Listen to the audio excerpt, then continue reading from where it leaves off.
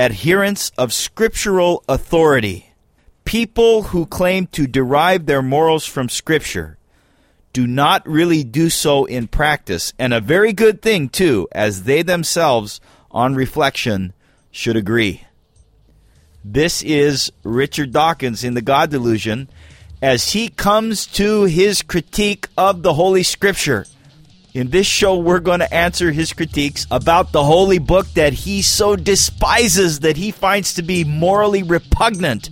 That is the Bible, the Old and the New Testament. We're talking about that today on Sinners and Saints. In an age of moral bankruptcy, political sleaze, theological confusion, and aimless religion in a mindless church, we're addressing the need for a Bible-based, intellectually rigorous, 21st century Christian faith. This is Sinners and Saints, theology with an edge.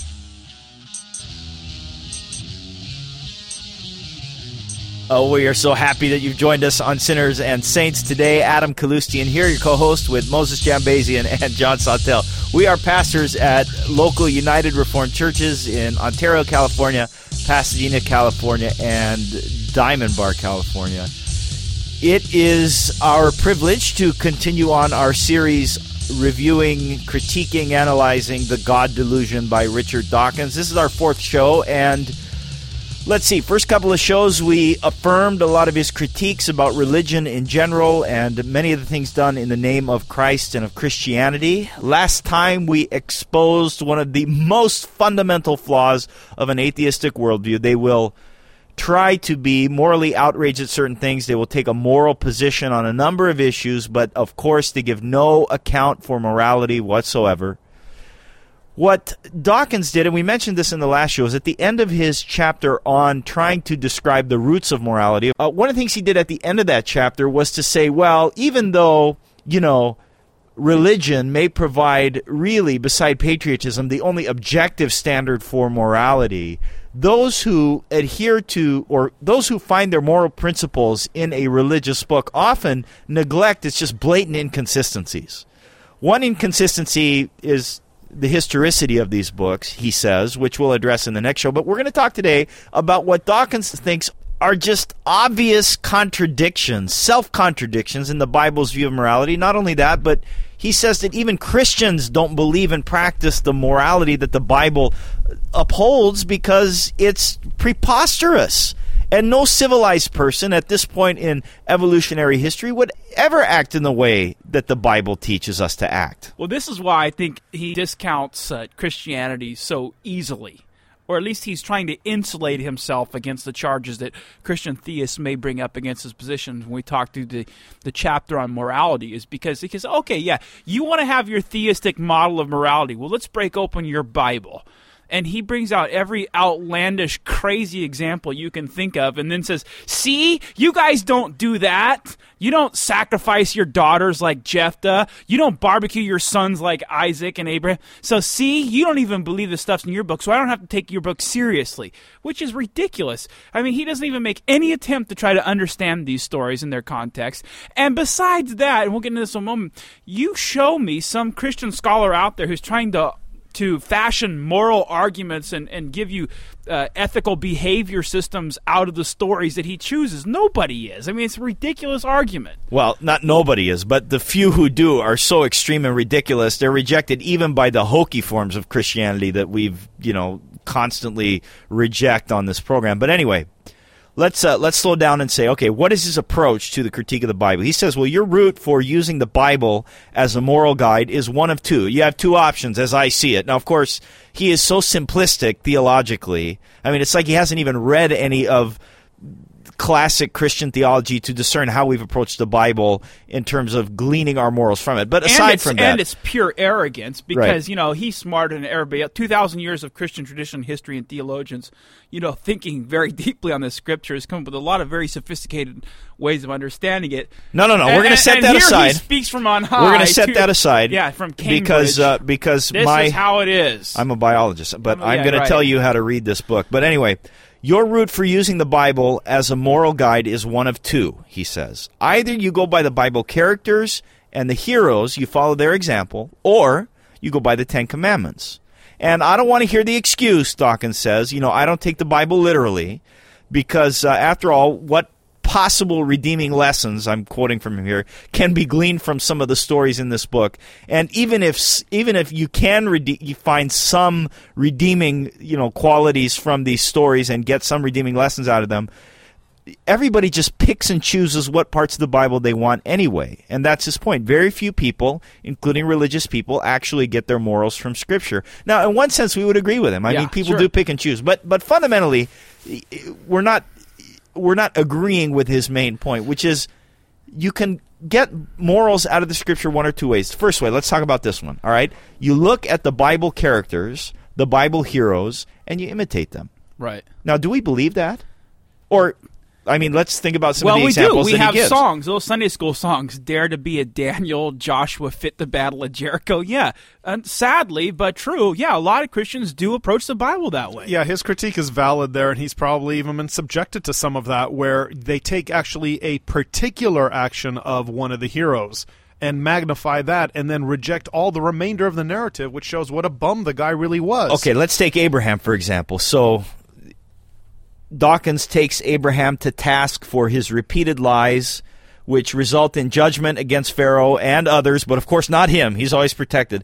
And the story of Isaac, being sacrificed as psychological torture on this child. Some hero this Abraham is, the father of all believers, Dawkins says. Okay, but that's what's funny. Yeah, I think that is a very interesting place to pick on Christianity, because you're right. Abraham is a towering figure in biblical revelation. But interestingly, one of the examples he chooses out there, he selects out for a consideration, is Abraham's pimping out of his wife to, first of all, Pharaoh and then Abimelech. Well, as far as I remember, I have never come across any, and I've seen a lot of abuses of Scripture, the 5 smooth stones of David, Dare to be a Daniel stuff, Jesus wants me for a sunbeam stories.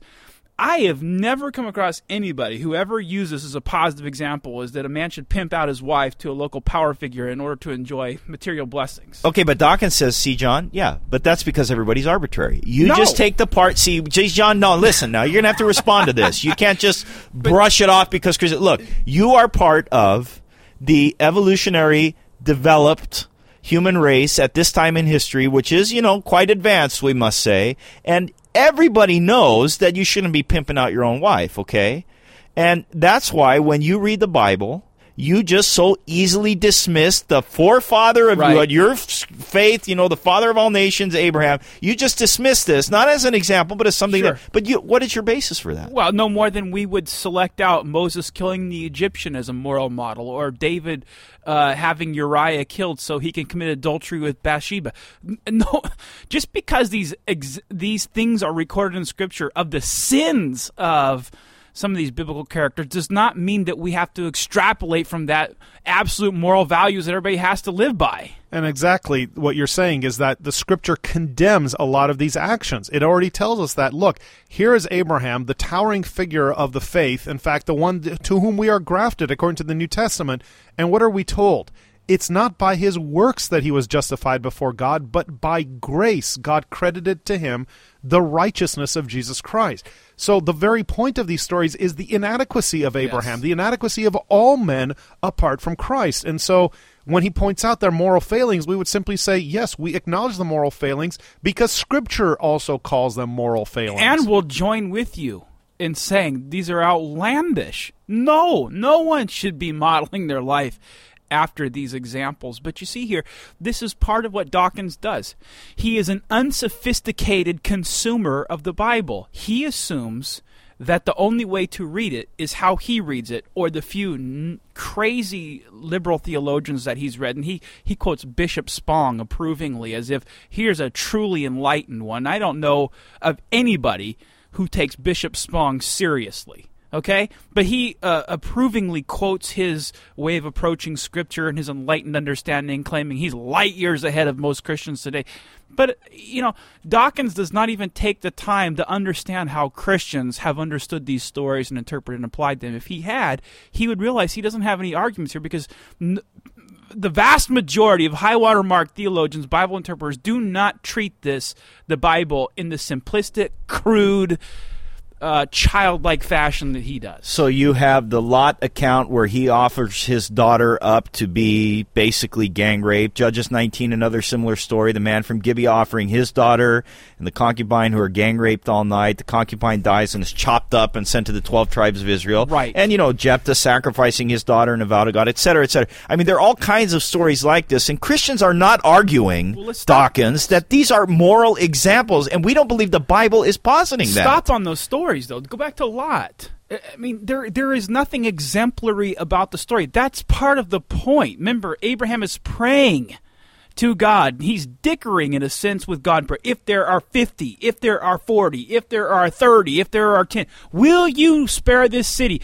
And it turns out the only righteous person available is Lot. And the point of the story is this, in a sense, that's not the only point of the story. It's about far more than Lot and his behavior. But there's something that's indicated in Lot's behavior. Is if this is the only righteous guy that ought to save Sodom and Gomorrah, there's no righteousness, because this guy is not a good guy either. He's thoroughly morally debased as a human being. And some of the stories that he's quoting, they're from the points of the Scripture where the authors, under the inspiration of the Holy Spirit, are listing for you why the human, given the law, is inadequate to achieving the righteousness that God requires. So the murder of the concubine after she's been raped and then butchering her and all that, these are all part of the failure of man to keep the law that later on Paul will argue, Christ will argue.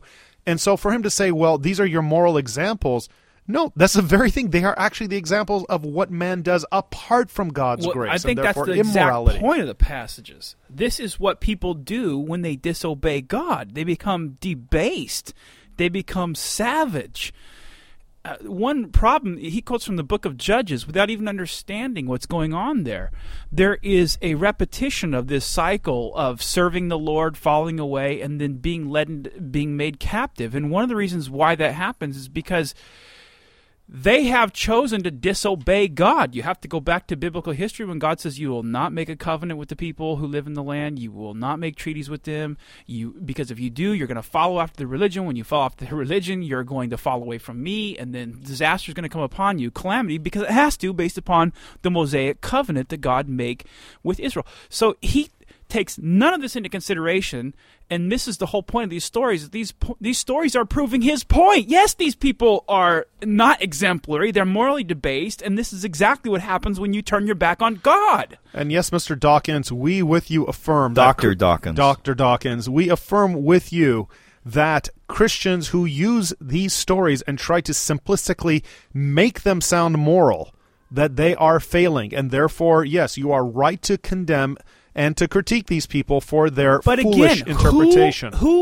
Where have you ever read anybody using these stories as a recipe for successful living? I've heard some of these stories. So. You've heard of be like the Levitical priest who dissected up his poor, abused, raped concubine who actually was dead, and he dismembered her in 12 pieces and sent her out. I mean, what possible moral or spiritual lesson do you get from that? Yeah, except for the negative example is don't be like this and see what happens when life is apart from God and Christ, when you rebel against him. But, I can't resist. You got to bring back in the point we made last time.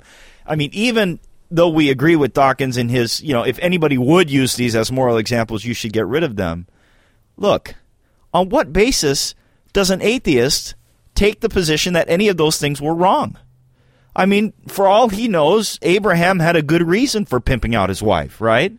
For all he knows, Jephthah sacrificing his daughter in a vow to God was a good thing. Actually, you know what? It would fit with his overall theory, one of his commandments, that you should have sex with whoever you want to, whenever you want to, at any time you want to, as long as it doesn't hurt anybody. Well, how does he know that Abraham wasn't just following Dawkins' rules 2,000 years before they were actually written down? Right, and on what foundation can you say that it was hurting those whom he abused or whatever? It's just ridiculous. Abraham was enlightened thousands of years before his time. It is completely arbitrary. Completely arbitrary. Well, okay, all right, but there's some other characters that we got to get to. Hold on. It's funny though. I mean, it reads like a refrain as you listen to, because he'll go through all these outlandish stories, and you can almost see him doing this tongue in cheek with a big smile on his face, like he's just putting the exclamation point on all of his points, and then he'll keep repeating, all I'm trying to establish is that we don't derive our morals from the Scripture. He picks the most barbaric crazy, violent examples possible and says, see, none of you people believe what your Bible says anyway, so why should we take it seriously? Yeah, as if that's how Christians get their morality out of the Bible. As if we don't have a more sophisticated biblical view like of sin and the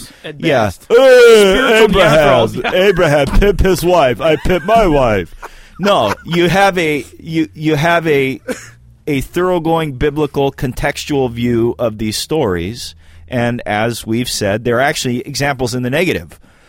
Things you ought not to do, and the depravity of the human race for rejecting. Okay, let's get aside from some of the heroes, as he would call them, and talk about another major character in the Old Testament that he hates, God. God, for example, drowned the whole world in the Noah story, women and children included.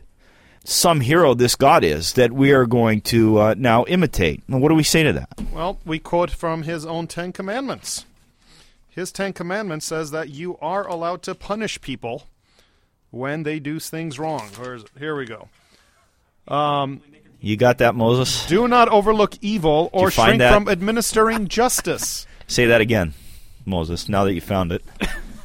Do not overlook evil or shrink from administering justice, but always be ready to forgive wrongdoing, freely admitted and honestly regretted. Oh, this is from one of his friends' proposed new 10 Commandments. So by this standard, we would say, well, God is dealing with those who are wrongdoers, who are evil in his sight, who are not sincerely repenting, and therefore he has full right and authority to judge and condemn them. Yeah, I mean, I don't care.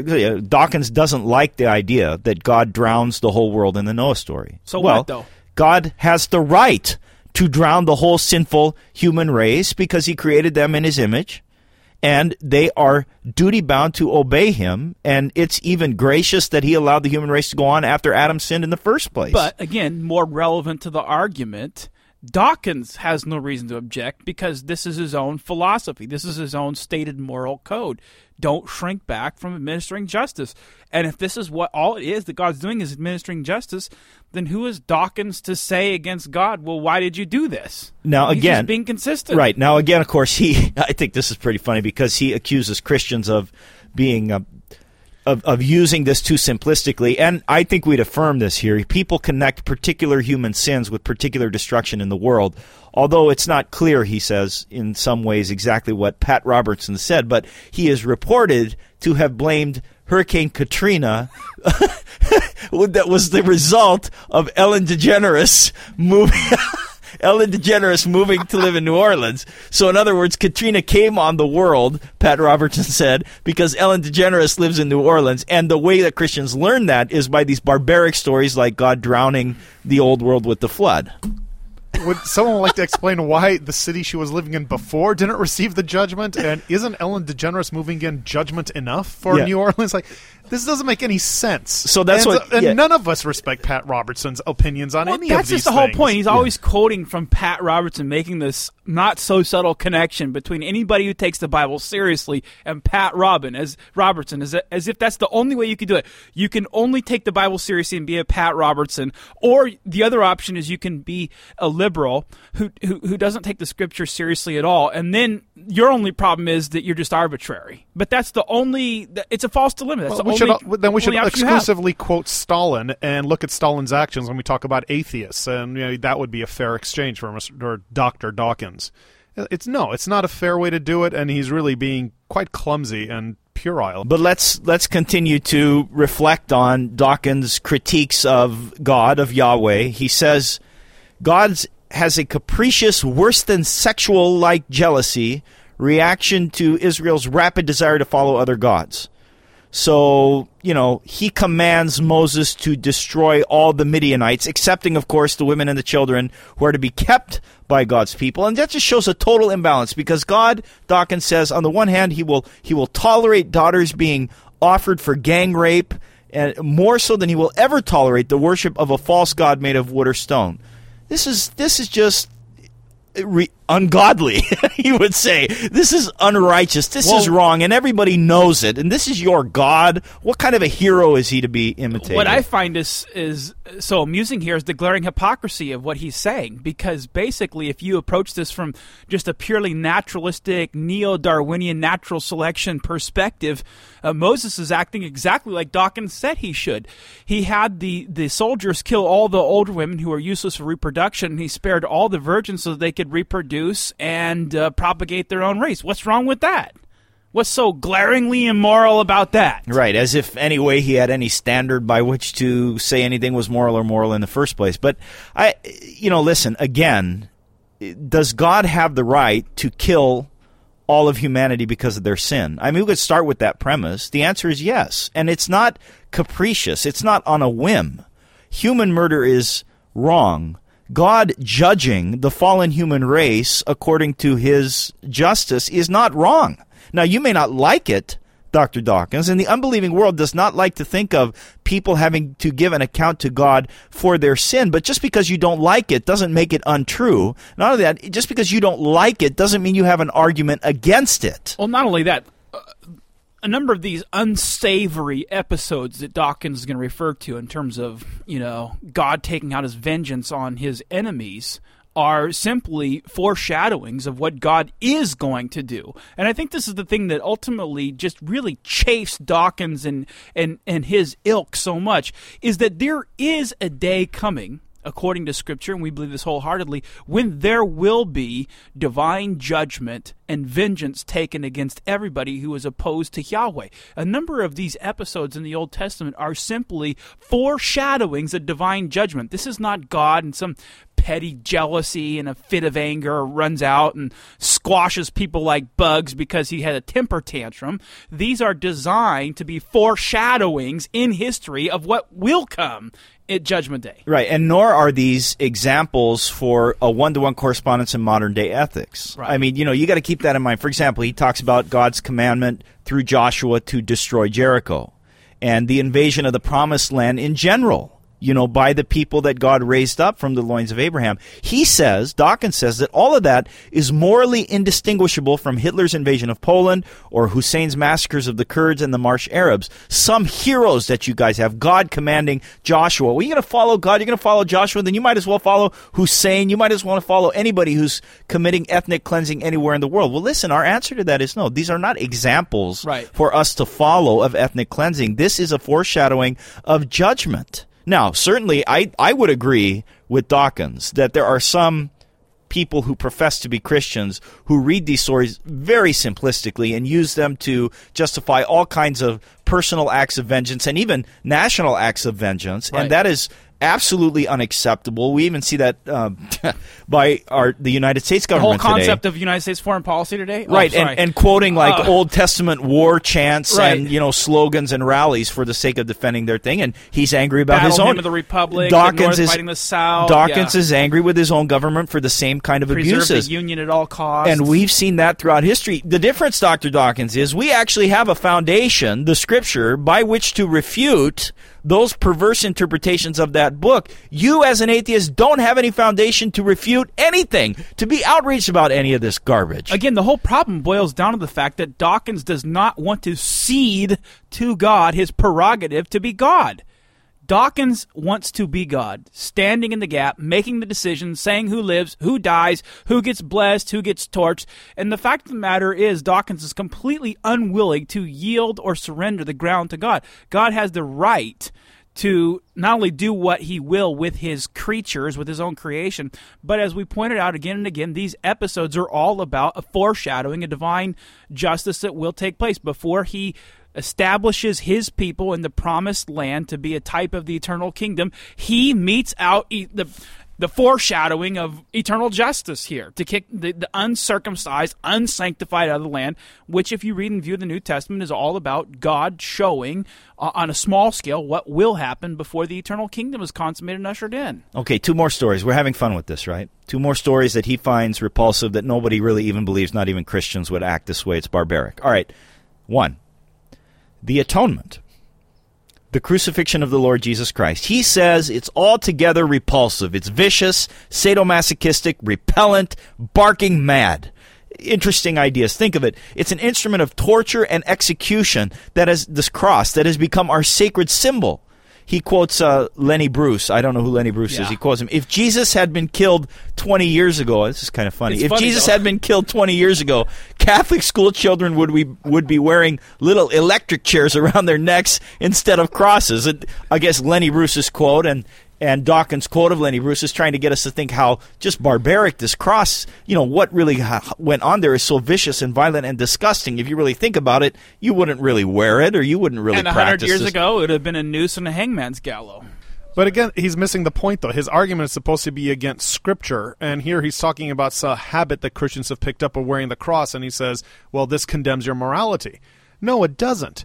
Really, what he has to deal with is the fact that you have a God here who is actually willing to deliver. And then as he goes on with this, he actually completely now, in his own mind, gets so twisted, he's not able to see grace when it's being demonstrated. Well, not only that, I don't remember anybody getting together and assigning the cross to be the sacred symbol of the Christian religion. I mean, that's something that people have decided to do on their own. Okay, but his point in bringing this up really isn't so much the silliness of the cross being a sacred symbol. He's more offended at the theology of the cross itself. He says, if God wanted to forgive sins, why not just forgive them without having himself tortured and executed in payment? What kind of a hero is this? Is disgusting. But see, this is the point.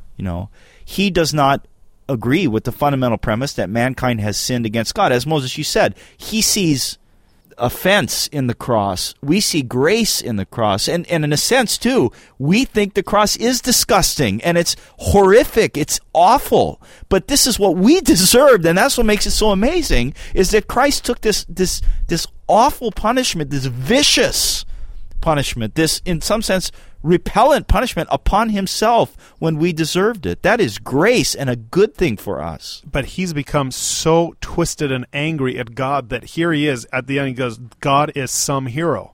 Like, yes, he is. He took upon himself the punishment, but he can't see this anymore. He's just out to find anything that he can say that could possibly sound bad, that he misses the most obvious and the most wonderful thing, that God is willing to take upon himself punishment in order to spare his own children. And so here you can see like the point that an atheist gets to, demonstrated by Dawkins, that he is unable to see love and grace when it's there. He's just too angry to ever be able to deal with it. Or he only wants a God of... he wants... This is what I don't understand about him. What is wrong with having a God who is also justice? If you don't have a God who is justice, which the cross is, very symbolic of, then how are you going to get justice in a world? How are you ever going to have enforcement of moral absolutes, which Dawkins himself wants, by the way? He wants there to be justice and morals. How are you going to get it if you do not have a God who is also not only love and grace, compassion, mercy, whatever, but also a God of justice? That's the whole point of Scripture. You can't deny who he is. And don't get Pastor John wrong. When he says, how are you going to get justice without a God who, whatever, we're not saying, well, it would be nice to have this God and that's why we believe in him. I mean, our point is, Dawkins, you use the category of justice just like every other one of God's creatures in all of your argumentation and all of your desires and everything else, and you get that from the image of the Creator who made you. You cannot escape the Christian worldview. You may not like it. You may not like to be called a sinner. You talk about this sin is a nasty little preoccupation to have dominating your life. What kind of ethical philosophy is it that condemns every child, even before it is born, to inherit the sin of a remote ancestor? Well, you know what? Your pious evaluations of the Christian worldview are any more or less valuable than anyone else's. The fact of the matter, it's true. It is true that we are fallen in a human race. I may complain that I have dark hair or I don't like it. What kind of a world is it? It doesn't matter. I mean, I happen to like my dark hair. Don't get me wrong. But the point is, I can complain about it all I want, or I can embrace it all I want. It's still true. And Dawkins, because you don't like things, is not a philosophical argument against them. Well, also, back to Dawkins' refrain throughout the book, he's obsessed with sex, and he has this quote from this guy here, Sam Harris: "Your principal concern appears to be that the creator of the universe will take offense at something people do while they're naked." You see, he doesn't want a God of justice who enforces sexual morality. In his defense, all men are obsessed with sex. Okay. I heard a statistic. I don't know what this has to do with the show, but it's interesting. A man thinks about sex once every 53 seconds. Right, and women's like once every 6 years or something. Yeah, that's right, depending on the woman. But I do think... I think that it's no surprise then when we read a man, arguing against Christianity and morality, that there's so many repeated references and various themes and angles to sex. Right, when you're talking about the cross and the whole concept of justice, he injects this back in the discussion, which makes me again ask, well, why are you concerned about this God? Well, we can speculate, like him? Romans chapter 1, right, spends a lot of time, especially at the beginning of the pronouncement of sins. We've talked about this on the show when we're talking about Ted Haggard and stuff. Sexuality is such a big part of the perversity of the fallen human race. It's no wonder that it's up for so much discussion and debate and thoroughly intertwined with idolatry. Let me give you. I said there were two we wanted to talk about here. The other one is he complains about Judas getting a raw deal, in that his betraying of Christ was a necessary part of the cosmic plan, and yet he's still punished for it, presumably in hell for all of eternity. Now, look. This is the age-old so-called problem of the sovereignty, the control of God, and the responsibility of mankind. And again, now we're not going to go into that in depth in this show. I just want to point out, that the atheist worldview, look, if you start with the premise that God being in absolute control of his world and mankind being free and responsible for his actions, if you start with the premise that those are absolutely incompatible and logically contradictory, then yeah, it's a problem. But our question is, on what basis do you start with the premise that a God who created the world cannot be in absolute control and man be responsible at the same time? We don't believe that premise should just be accepted just because somebody doesn't like it. Again, it's one of these things in the world that's true. And it's not a philosophically cogent argument to say, well, I don't like that it's true, or I see a problem there. You have to show that it violates, say, the laws of non-contradiction. Yeah, but he's not even wrestling with that. He's just saying that Judas is getting a raw deal. Because Christ had to be betrayed somehow. Judas does it, and his action is actually instrumental to leading the cross, which turns out to be the thing that redeems and saves people who trust in him. So, well, that had to be done. Somebody had to do it. Judas did it. So why does Judas get the rap? But Judas freely chose it. He doesn't even talk about that. Maybe he thinks the whole thing is a complete myth. I don't know. But what's wrong with it? The scriptures over and over again say that Judas freely chose what he did do. So what if he gets condemned and punished and commits suicide and going to hell because of what he did? He freely chose it, right? What's wrong with that? That's right, John. But I want to shift gears here a little bit. All right. You got one or two routes, Dawkins says, if you want to follow the Bible to get your morals. One is to follow the characters, imitate them, the heroes, be they God, be they Abraham, be they anybody else. We didn't even really get into Jesus, did we? He talked he kind of like how can we leave Jesus out? Yeah, he does. He says Jesus did depart from the Old Testament ethic, which we agree with in a sense and don't agree with in a sense. He uses the Sabbath, which is a tricky one. One of his prime examples, however, though, is say Jesus doesn't get his morals from the Bible. Right.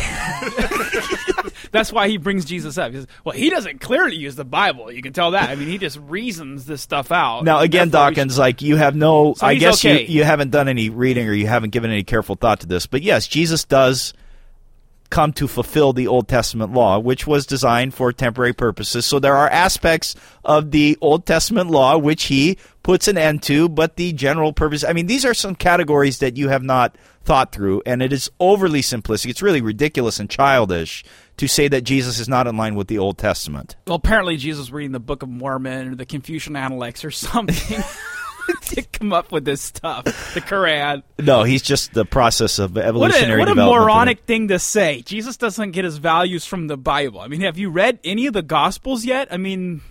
How many times? Well, do you as have direct he'll say, and as we'll talk about next time, scriptures? a lot of what we have is supposedly Jesus is not really what he did. But Okay, anyway, we'll fine, get into that whatever. next time. I mean, it's silly. Let's move on. Jesus is a good guy one to imitate. He's good definitely guy. one you would want to look at and say, yes, I should You be. could have him over for dinner. I should do what he does, right? Even though Dawkins said he had somewhat dodgy family values. Let him hate his father and mother. And you got to wonder, is Dawkins serious when he says that? No megalomania there either. Is Dawkins serious when he levies that critique, or does he recognize he's just being silly? Anyway, all right. So you're going to go one route, which is to follow the Bible heroes, be they God, be they Abraham, be they Jesus. He's shown that you can't do that, right? Or you go the other route, following the Ten Commandments. Now, and I don't know, I had never heard this before, but he understands the Ten Commandments to be fundamentally wicked and racist. Because love thy neighbor means love a fellow Jew. Because it was given to the Jews. So love thy neighbor meant love a fellow Jew. And thou shalt not kill means only thou shalt not kill a Jew.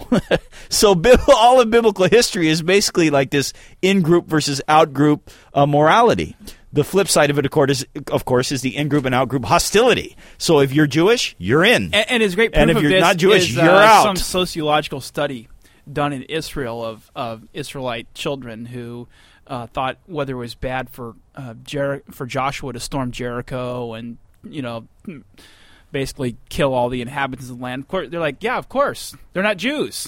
So that's the proof 2,000 years later that these Israeli kids are the proof that, yeah, the Bible's just the Ten Commandments are basically racist. Love thy neighbor is love another Jew. Yeah, of course. The fact that, this is within the context of the Mosaic Law, and Moses continues on giving the revelation of God, talking about the stranger and the visitor and the sojourner, and showing always love and compassion and making sure that they're never subjected to injustice. All that he throws out because of sociological study. Yeah. 2,000.